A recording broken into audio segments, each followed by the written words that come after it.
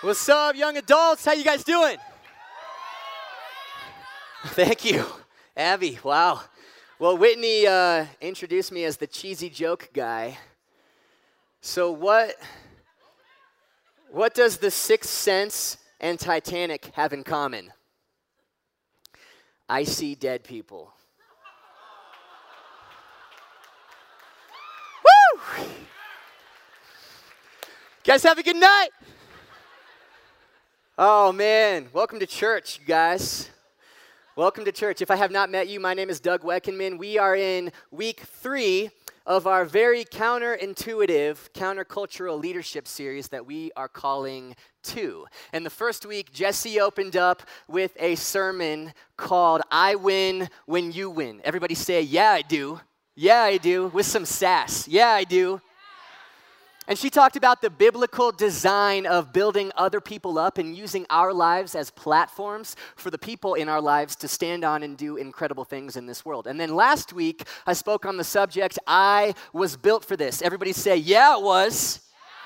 Okay, and we talked about living the way God, we asked the question, God, who did you design me to be? And challenged ourselves to consult the designer on who he designed us to be rather than consulting ourselves on who the designer designed us to be. Because a life where you spend it running in the lane that God has built you for is a life where passion will come easily, where you will bear fruit frequently, and you will experience peace internally.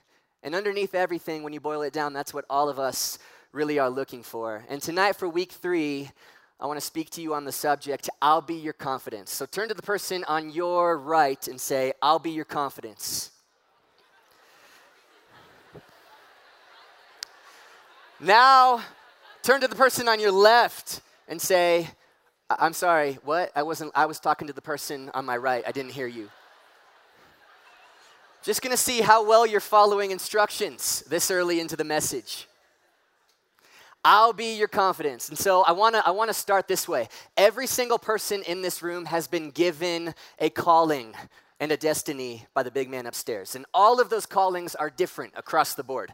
Every person in this room has future positions and roles and chairs that you are going to sit in. And that is different across the board for all of us. Every one of you has talents and giftings and passions that God has intrinsically woven into you, and that is different completely across the board. There is no mold to what a Christian is supposed to look like other than the person and work of Jesus Christ. And so the point and purpose of this series is not to create some kind of second place, second chair mold and stamp the word Bible on it and say, you need to fit this second place mold. That's not the purpose of this series at all. The point of this series is to paint a picture of second chair values. To paint a picture of second chair values in a world that is completely obsessed with what it looks like to be the number one. Because while dreams and callings and destinies are different across the board in this room, we all have this in common. Every single one of us is called,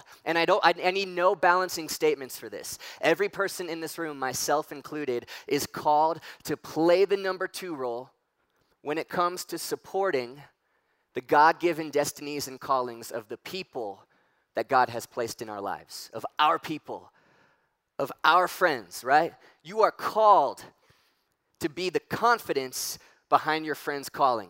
I am called to be the confidence behind my friend's calling. That is the heartbeat of this series, that Jesus is my advocate and I am yours. Jesus is your confidence and you are mine. 1 John 3:16, this is one of my favorite verses in the entire Bible. This is how we know what love is, that Jesus Christ laid down his life for us. The ultimate number 1 played the ultimate number 2 role. And not just physically laid down his life for us, but in every way that you can imagine that. He laid down his life for us. And now the challenge is for us to do the same thing. And we ought to lay down our lives for our brothers and sisters. So can you take personally somebody else's destiny? You should write that down. That's good. Can you take personally somebody else's destiny in a world that teaches you to be hyper-fixated on your own, right? Can you take personally somebody else's destiny? And so, God, I pray for tonight. I thank you for bringing every person into this room. I pray that you would shut out distractions. I pray that you would give us ears to hear you speak tonight, God, and a heart to absorb what you want to tell us. I pray this would not just be information, but it would be revelation that changes us so that we can change this world.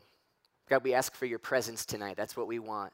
This is for your glory and for your fame. We pray all of these things in the name of Jesus. Amen. All right, so 2 weeks ago, we got a puppy in my family. You guys want to see a picture? Can you put the picture up? This is my new bigger family.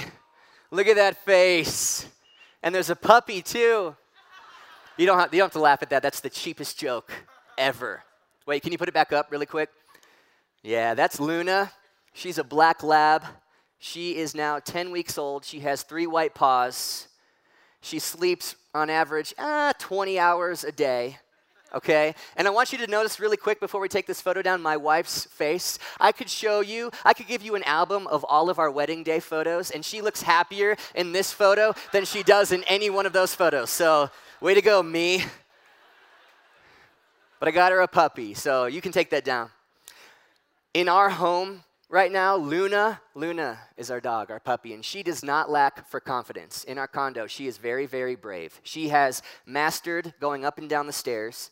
She is not afraid of thunderstorms, and she picks fights with me about 35 times a day. Most of those are between the hours of 5 and 7 a.m. So that's fun if you're me. I think that's why God made puppies cute, because if he hadn't, I would have probably killed her by now. So I'm just being serious, okay? If you love puppies, you're going to love the next 2 minutes of this sermon, by the way. If you don't love puppies, you can just go ahead and get the heck out. Raise your hand. Security will come escort you out. I'm kidding, but I will give you a chance to get saved later on tonight. But Luna does not lack for confidence in our home.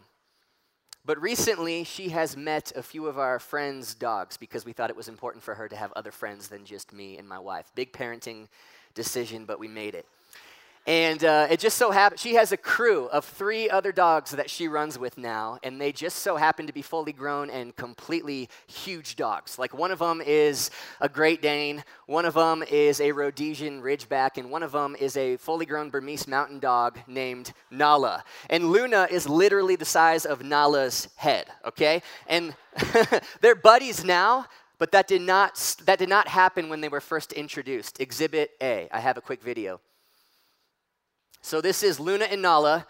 Luna is really, really confident and brave and makes a move. And right here is where reality kicks in and she sees how big Nala is. And right about here is where her confidence fails her. Run, Luna! Forwards! But now around those dogs, like they're buds now. And now it's like she has 3 bodyguards, right? The 3 dogs that she runs with just so happen to be the size of Clifford, the big red dog, okay? You guys remember Clifford? I loved those books, man. But now she's like invincible. And every time they're together now, even if other dogs are around, she'll be the most confident dog there because of her friends, right? Her friends will be her confidence. Yeah, Luna, you can chew on any toy that looks tasty. You can pee anywhere you want. You can do absolutely anything you want. We've got your back, nothing to worry about. Let us, your friends, be your confidence. And I know that this is a stretch because it's about dogs, but dog world is just where I'm at in life right now. Okay, so go with me on this. But transition, this is exactly what Jonathan did for King David roughly 3,000 years ago. Jonathan was King David's confidence. He had King David's back. He enabled David to thrive beneath the burden that David had to carry of sitting on the throne. He was David's spotter, if you will. And so, if you haven't noticed yet, I do have a bench on stage right now. Some of you are like, oh, is that for exercise? Haven't seen one of those in like 5 years. Wow. And at this time, guys, I'd like to invite my good friend Luke Gregory. Luke, will you come up on stage? Will you guys give him a round of applause? Come on, buddy. Luke is our Arvada's youth pastor. He's the youth pastor at Arvada. Hey, buddy. Hey, man. Oh, that was awesome. That was awful. Great start. Thank you for being here, man. Yeah, you're welcome. I hope that's not a sign of what's to come. So Luke is, come over here, man. Luke is one of the best dudes that I know. Luke, let's see, he is a passionate preacher. He loves Jesus. He loves people. He's a good friend, and he's pretty much good at everything, so I'm just kind of hoping you're good at bench pressing also, or else this is not going to go well, especially for you. Better than the high five. Hope you're better at bench pressing than you are giving high fives. We're going to find out. Did you take pre-workout by any chance? Tons of it. Any heart conditions I should know about before this? Probably after tonight. Okay. Well, scoot over. Luke is going to represent David for us in this metaphor. So there's your name tag if you want to go ahead and put that on. So you guys might know King David's story. You can read about it in 1 Samuel in the Old Testament. But David was born into the tribe of Judah. He was the youngest of all of his brothers, the runt of the family, and least liked by his dad. Sorry, man. Yeah.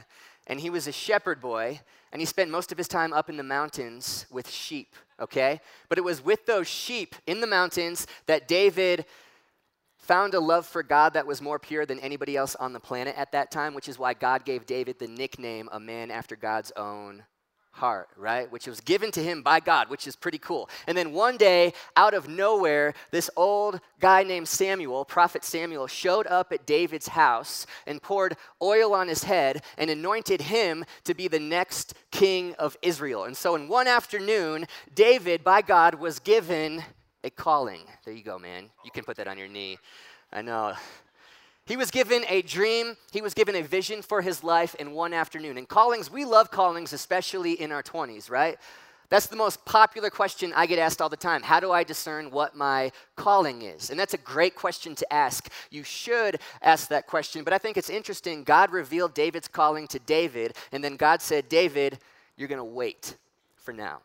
You're going to wait. And instead, God sent David back up into the mountains to work on his character, okay? Because your character, the strength of your character is what holds your calling. So there is a limiting factor to the size of the calling that God can give you. And that limiting factor is not God. It is the strength of your character, which is why God is way more concerned with the who than he is with the what. Way more interested in who you're becoming than what you're going to do, right? And so, David, let me ask you a question. And actually, I'll answer it for you since you don't have a microphone, and I know you know the right answer anyways. David, what do you do when oil gets poured on your head and God gives you a calling? What do you do when God gives you a calling? And the answer to that question, if you're serious about your calling, is you go and you strengthen your character. So go ahead, man. Warm up, and just go until I tell you to stop.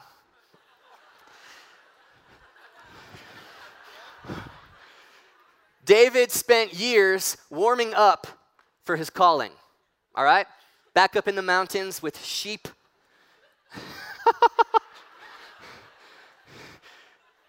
That's not a good sign.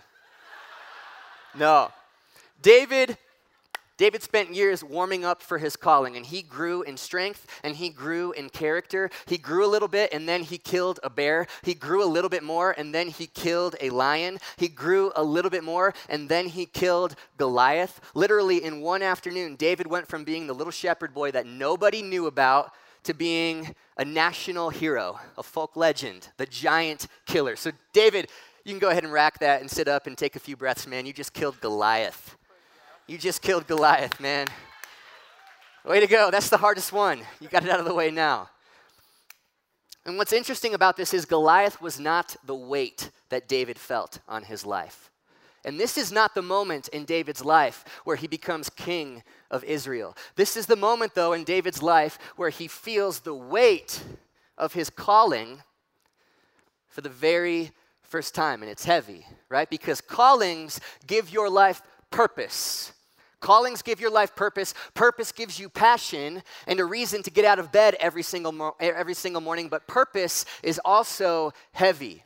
Purpose is also heavy, which is why callings are rich, but they make your life rich, but not because they're glamorous and not because they're easy. Callings make your life rich because they're heavy and because they're difficult.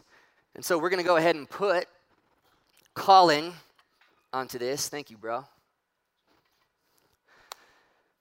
But here's the thing, as a Christian, you are built to carry a calling, right? You're built to carry a calling, and even if it's heavy, and even if it's something that you can't carry by yourself, that's kind of the point, because it's through your weaknesses that God makes you strong. And it's through your weaknesses that God makes you strong, and it's when you have more than it feels like you can handle that you give God permission in your life to come in and flex his muscles and show off a little bit and come through so that he gets the glory, so that God gets the glory.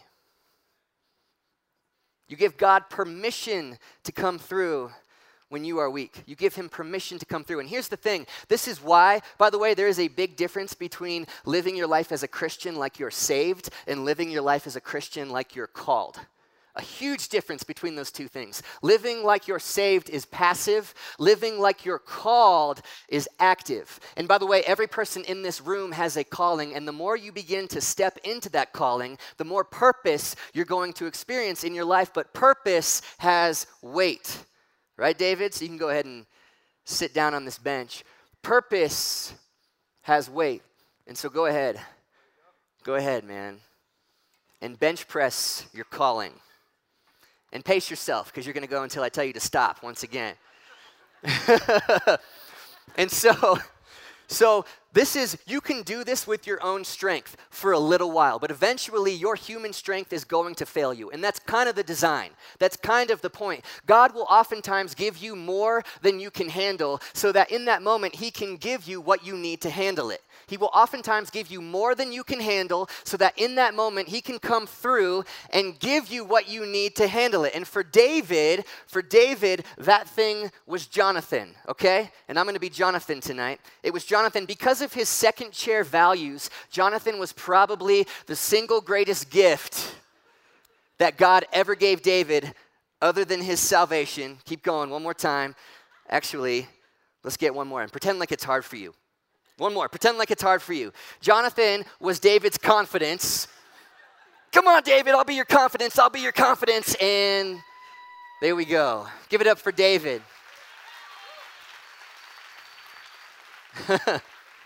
Jonathan had David's back. And I want to point you to this verse really quick. 1 Samuel 18. This verse happens right after David kills Goliath. And this is him having his first interaction ever with Jonathan. By the time David had finished reporting to Saul, Jonathan was deeply impressed with David, and an immediate bond was forged between them. They became buddies immediately. Yeah, man. He became committed to David. Jonathan did, okay? Became committed to David. Can you take personally somebody else's destiny? Jonathan could. Became committed to David. And from that point on, he would be David's number one advocate and friend. Translation, he would be David's number two. Which is good because now David has another decade or two of trials, if you will. And he spends some time, and I got this, man. He spends some time serving Saul, King Saul, the current king, in Saul's palace. He's the army. He's the leader of Saul's army, and starts to make Saul jealous, and Saul starts to turn on him and tries to kill David by throwing spears at David, right? So bring on the trials. Throws spears at David. David wisely discerns that his life is in danger and flees the palace, and now David is on the run in the middle of nowhere, running for his life as a fugitive, being hunted like a dog, and David is hiding in caves, okay? David is trying to stay warm from the rain. David is doing everything he can to survive, and on top of all of this, Saul is spreading false rumors about how David is a traitor against Israel, despite the fact that Saul is the problem, not David. And David, this whole time, is not fighting back. That's the craziest thing. David, you can lay down, man. David, this entire time, is bearing this burden and holding this weight without complaining and without fighting back. Without complaining and without fighting back. Are you ready? The burden's a little heavier. So trials, persecutions, resistance, every little bit of pride in him being beaten out, okay? And by the way, this burden is invisible to everybody else except for him, which, side note, is why you should always be an advocate rather than an accuser to the people who are in your life, because you never know what kind of invisible burdens and trials and callings those people are carrying. This is why I am called to be the confidence behind my friend's calling. This is why Jonathan was called to be the greatest number 2 any future king could ask for, to have his back, to remind David who he is and what he was designed for, to say, David, I've got your back. I know who you are. I know why you took this weight off the rack in the first place, and I will be your confidence, right? You doing good? You can sit up. Here's a muscle milk for you, David.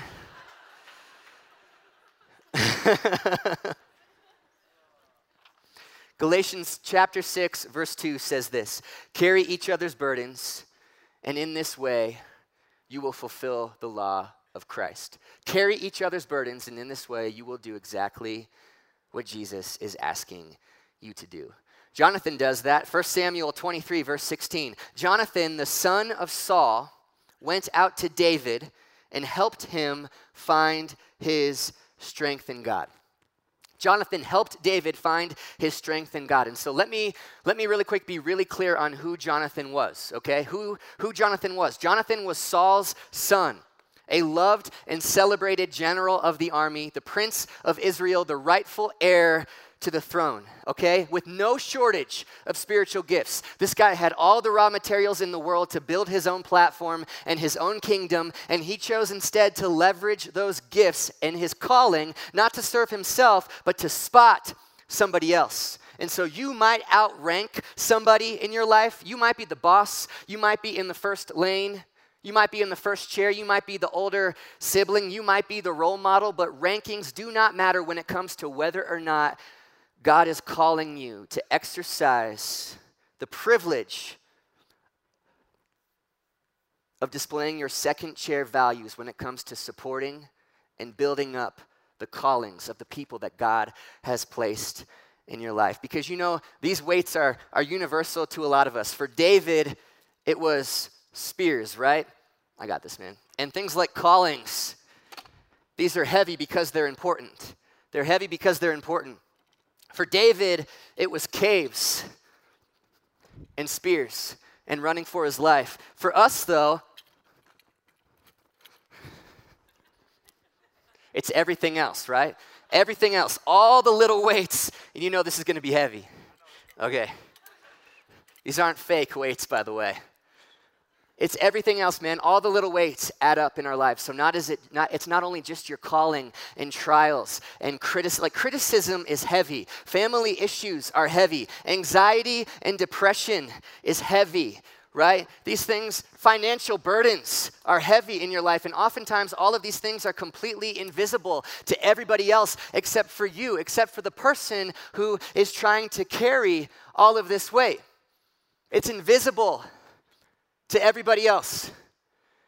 And you're left here with character to support a calling that is very, very heavy, but it's heavy because it's important. And trials. On top of everything else, we're called to take part in a mission, the most important mission the universe will ever know, that has eternal significance, to partner with God to make heaven more crowded every single day. And you're just trying to worry about this right here. But God gives you everything you need in every moment. I'm going to, hold on a sec. Because I want to set this up and then I'm going to count to 3 and help you get this off, okay? So really quick, Jonathan, the rightful heir to the throne of Israel, decides to pass that baton to David. Give the throne to another human being. Not because he thought, well, I can't do this. I'm sure he thought, I could do a decent job at being the king.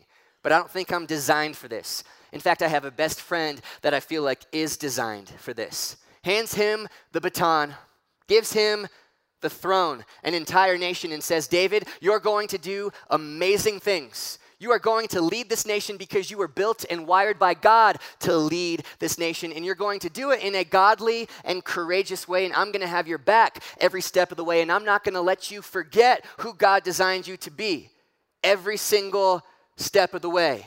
I will be your confidence. And I'm going to help you get the bar of your calling off of the rack when you need to do that. Are you ready? 1, 2, 3. I'm going to be your encouragement when you need encouragement.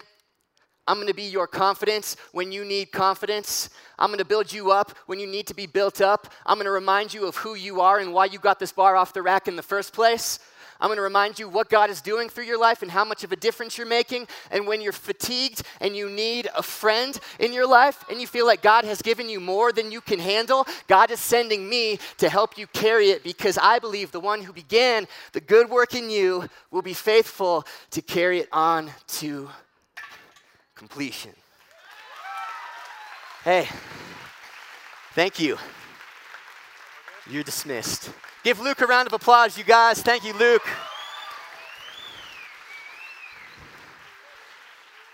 Luke, I was going to give you the second muscle milk, but I did a lot of spotting, man, so. And by the way, he texted me. I'm the one out of breath. That's sad. Whew. He texted me earlier today and said, dude, I feel weird about this. I don't want to be that guy on stage bench pressing in front of all these people. But I begged him to, which is why he did this, because he has my back and he's my confidence. So thank you, Luke.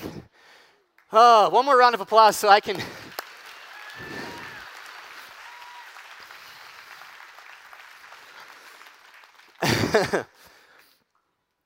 I'll get that calling off the rack for you. I'll give you a push out the front door. I'll be your encouragement and your confidence every step of the way on the long journey. I'll remind you of who God made you to be, and that it's heavy, but it's heavy for a reason, and you're changing people's lives and making a difference in this world. And when the day comes when all you can do is simply hold the weight, I'll help you carry it the rest of the way. This is a picture, by the way, of Frodo and Sam, for all you Lord of the Rings nerds out there who relate way more with that than a bench press. I'm with you on that, obviously, so don't worry. Frodo carried the burden of being the number one man in that story, right?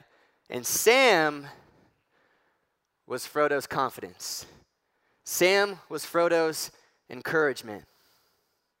Sam pushed Frodo out the front door, and he was Frodo's strength that allowed Frodo to do what needed to be done.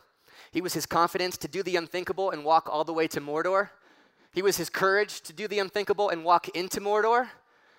And when they were on their way up Mount Doom and Frodo could not make it any further, Sam put Frodo on his back and carried him the rest of the way home, right? He took personally somebody else's destiny.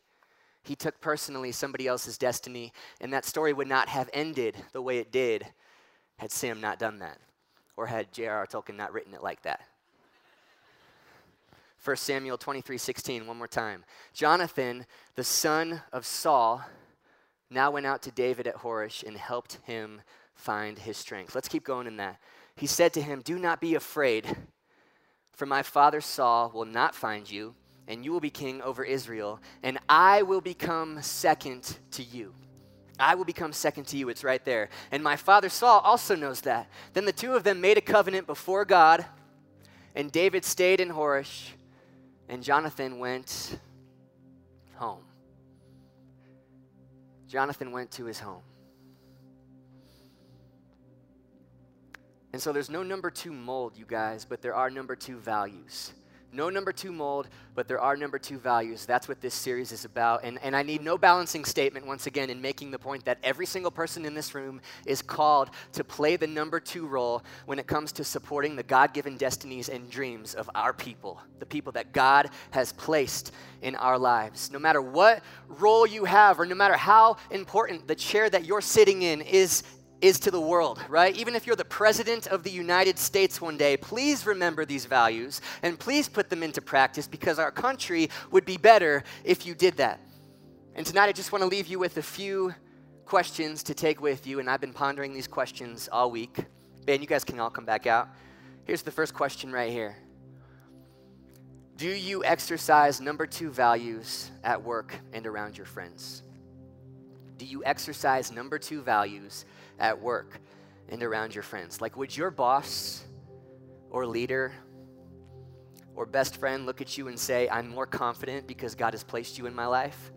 Or if we're just being really honest, would your boss look at you and say, honestly, I feel a little bit more crippled because you are standing where my spotter is supposed to stand, but you're not doing anything to help me because you're too fixated on your weight and the calling that you have when you're supposed to be the spotter for me in the here and now. God gave me you to help me lift this weight, not just for me, but on behalf of a lot of other people. I cannot carry it on my own. What kind of values do you exercise at work? What kind of values do you exercise in your friend group?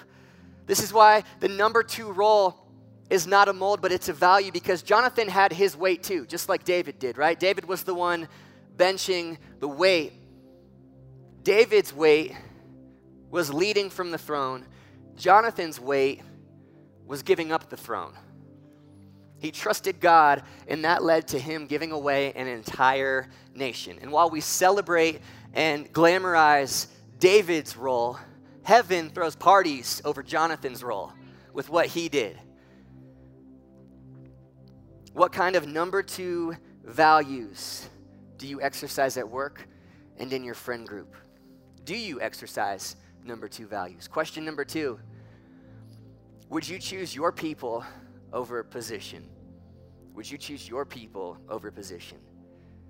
Jonathan chose his people, not just people in general, but his people over the throne. I don't know much about the world. I know 28 years worth of the world. But I just don't think anybody gets to the end of their life and is sitting on their deathbed with their friends around and is talking about positions that they had in life, or the salary that they had 30 years ago, or the square footage of their house, right? I got to believe all those conversations have everything to do with the people that God has placed in your life, and probably the ways that you took personally their destinies. I just have to imagine stories revolve around that. Like, do you know your friends' dreams? Do you know your friends' passions? Do you know your friends' dreams? Do you know your friends' passions? Do they know yours?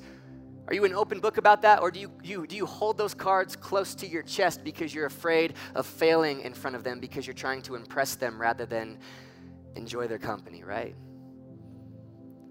Would you choose your people over a position and focus on somebody else's calling before your own? I promise you, it is so freeing to focus on another calling that is not yours.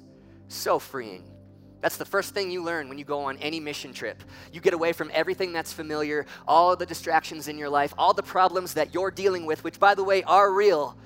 I'm not taking that away, are very real for every person in this room, but you get 1,000 miles away from it, and maybe for the first time ever, you focus on somebody else's problems, somebody else's destiny, somebody else's calling instead of your own, and there's no feeling like it. That's why you come back from trips like that and you feel like you're on a spiritual mountaintop. You feel like you're on top of the world. You feel like the most free person in the world is because you got away from your calling for a little bit. There is nothing like the feeling that comes with doing what Jonathan did for David. Can you take personally somebody else's destiny? And would you choose your people over position? I'm not saying you have to make that choice always, but if it came to it. And the last one, do you celebrate other people's wins and callings? Or do you view them as a threat to your potential or current position?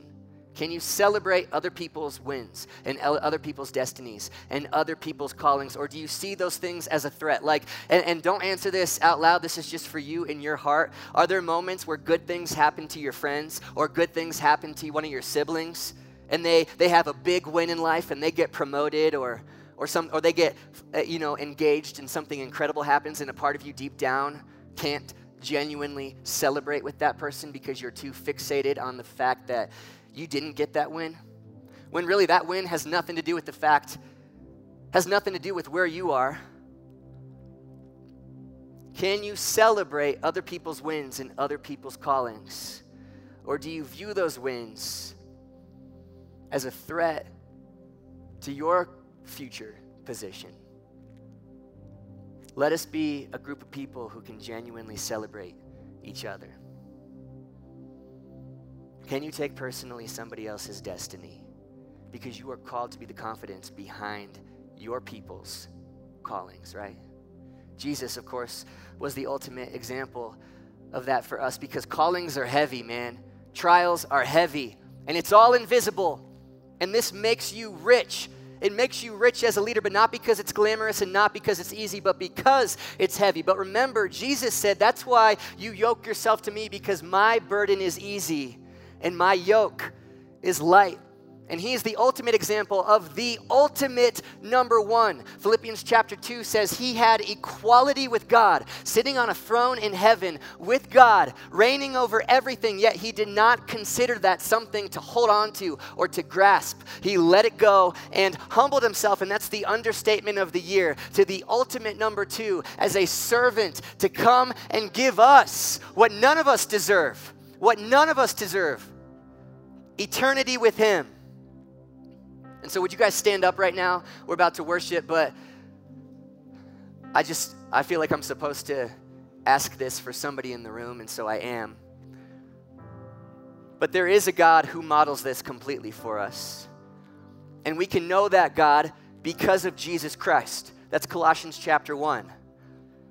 The glories of God are made manifest through the person and work of Jesus Christ. So if you want to know what God is like, if you've ever wondered that, just look at who Jesus is. Read the Gospels. Look at who Jesus is. And this Jesus came and lived a perfect and spotless life, and then willingly went to a cross to give us what we don't deserve and take what he does not deserve. Thank God he does not do fair. Thank God he does not give us what we deserve.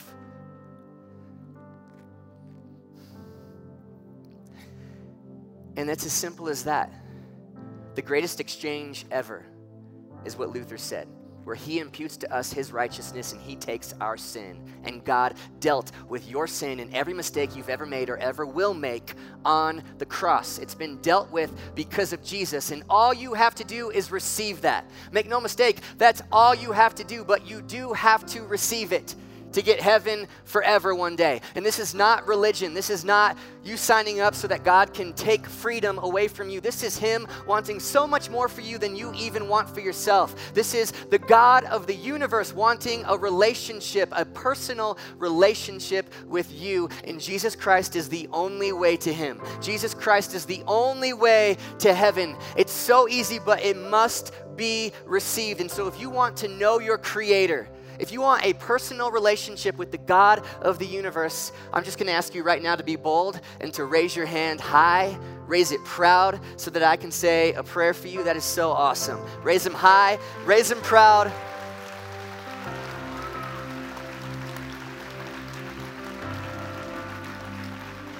Saying that your life just changed completely does not do what just happened justice. Does not do what just happened justice.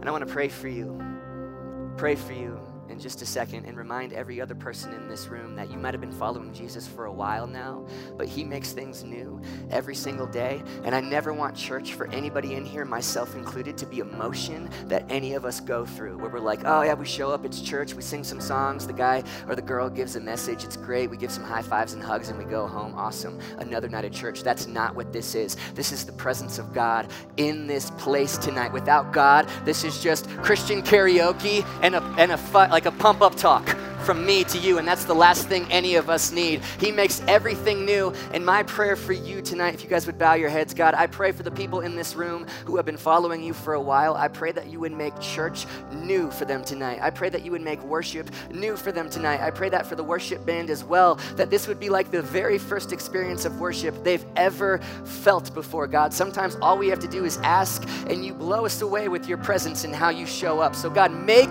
this new. Remind us of why we get out out of bed in the morning. Remind us of what we are so passionate about. Remind us of what eternity looks like for us. Remind us of what we have waiting for us on the other side of the time that we close our eyes for the very last time, and let that seep into what we do now and fill our lungs so that we can sing songs to the one who is worthy of that. And I pray for my friends in here, my new brothers and sisters who just accepted you into their hearts. God, I pray that you would bless them. I pray that you would keep them. I pray that you would help them to get around other people who are going to build them up and push them to get out the door, and encourage them and be their confidence every step of the way for their journey. And in those moments when anybody in this room can only just hang on to what they've been given, God, I pray that you would give us Jonathans in our life. I pray that we would be Jonathans for other people. I pray that we would decide that now before we need those Jonathans, to have those and to be those for the people in our lives. And I pray, God, that we might take personally other people's destinies, and that you would teach us to be the confidence behind our friends' callings. God, we love you, and we seal this in your spirit, and we pray this in the powerful name of Jesus Christ. Amen. You guys, let's worship.